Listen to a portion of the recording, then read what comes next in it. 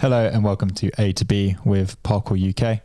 Today I'm sat down with Chris Grant, Parkour UK's Head of Development.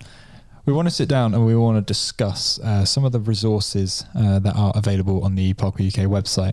We've got a load of resources on the website and a lot of it is untapped. There's a lot of untapped potential on the website. And the more people use it, the more that Parkour UK can improve it as well. So Chris, I'm just going to fire a bunch of sort of headings that we've got on the website at you, and you can obviously explain a little bit of them. Go for it. So find a course. Find a course. So find a course is the area where we advertise all of our qualifications for level 1 and level 2. For the first time ever in 2023, there are a year's worth of courses up there, which is great. Fantastic. So if you're looking to book a course, that's where you go. There's also a qualifications tab where you can read a bit more about each of the courses. It needs a bit of updating, and you'll probably hear me saying that a lot in this episode, but it is there. So if you're looking to book on a level 1, the dates are all available, apart from a Scottish one, which we're still getting organised. And the level 2 right now, as of today, depending when this podcast comes out, the dates are there and the bookings will be available by the beginning of February. Find a class. Find a class is a bit wider than find a class now. So this is our kind of parkour map. So traditionally, that map it's just like you go in, you put your location and your postcode and a number of miles, and it will show you things that are close by. It used to just be members. Through the work that Kieran did last year and some of the work that Lynn did this year, we now have every parkour class or parkour gym that we could find in the UK listed on there, as well as all of our different members, including the individual professional coaches. And also we have every single parkour park on there as well. For people that are not that familiar with parkour listening to this, most of the parks are free public access without any structure or coaching. And actually, because there's so many and we've now got them all on the list, they quite often appear first on the map. But that's a really good place to start if you're looking for either an open parkour park space or some formal training. Stick in your postcode and have a look. We expect to improve on that map, and if anyone feels that they are missing from it, tell us and we'll put it in. Funding directory. Funding directory is the biggest untapped resource, I think, on the whole website.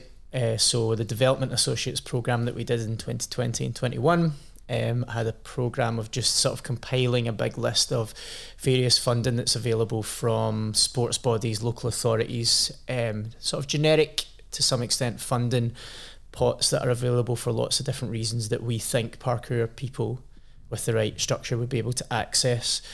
So again, it's a kind of simple search database that's correct as of 2021. We need to update it again, but most of the funds, even if they're out of date, will direct you to a new one, so it's still useful. So you go on there, you can put what type of company you are, what country you're in the UK, and you'll get a list of funding. That's a really good place to start, and we can also support you to fill in funding applications or to sort of expand on that search. But it's there, please use it. IAG. IAG stands for Information, Advice and Guidance.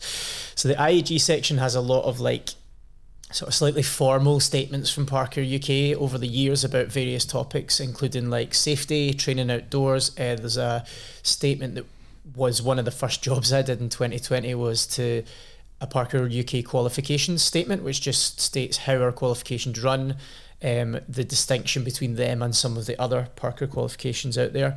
We get asked about that a lot, and I just direct people to that page. And that IAG section will just kind of continue to get filled with some of the more informational governance, what is our stance on issues type stuff.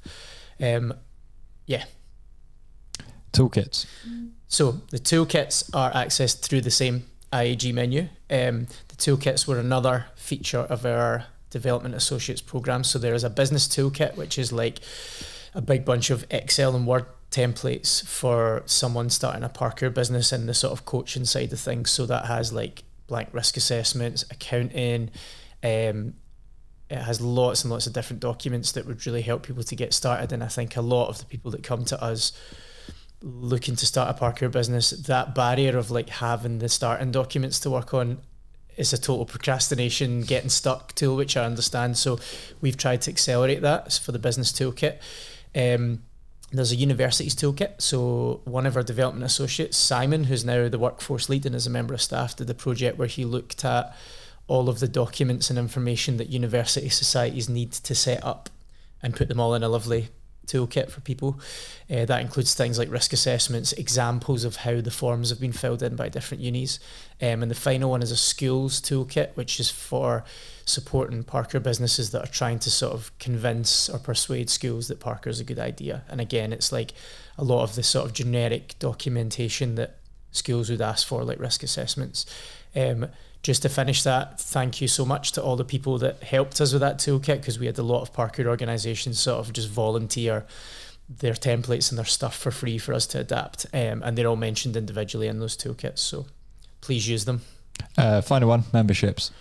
And memberships is a little bit self-explanatory. That's where you can go to look at the different membership options available within Parkour UK. It's worth mentioning because we now have a membership lead, Kieran Wild, who's working on sort of a new membership structure later in this year. So that area is going to change. But at the moment, our membership goes from a supporter membership, which is a little bit like doing something like a Patreon or a small support donation, where you get like a little bit of recognition from Parkour UK, but you're saying, I like what you're doing, here's 20 quid, whatever it is. And that goes right up to our organisational membership, which comes with a lot of different services, and also the professional membership for individual Parkour coaches, which comes with insurance for coaching.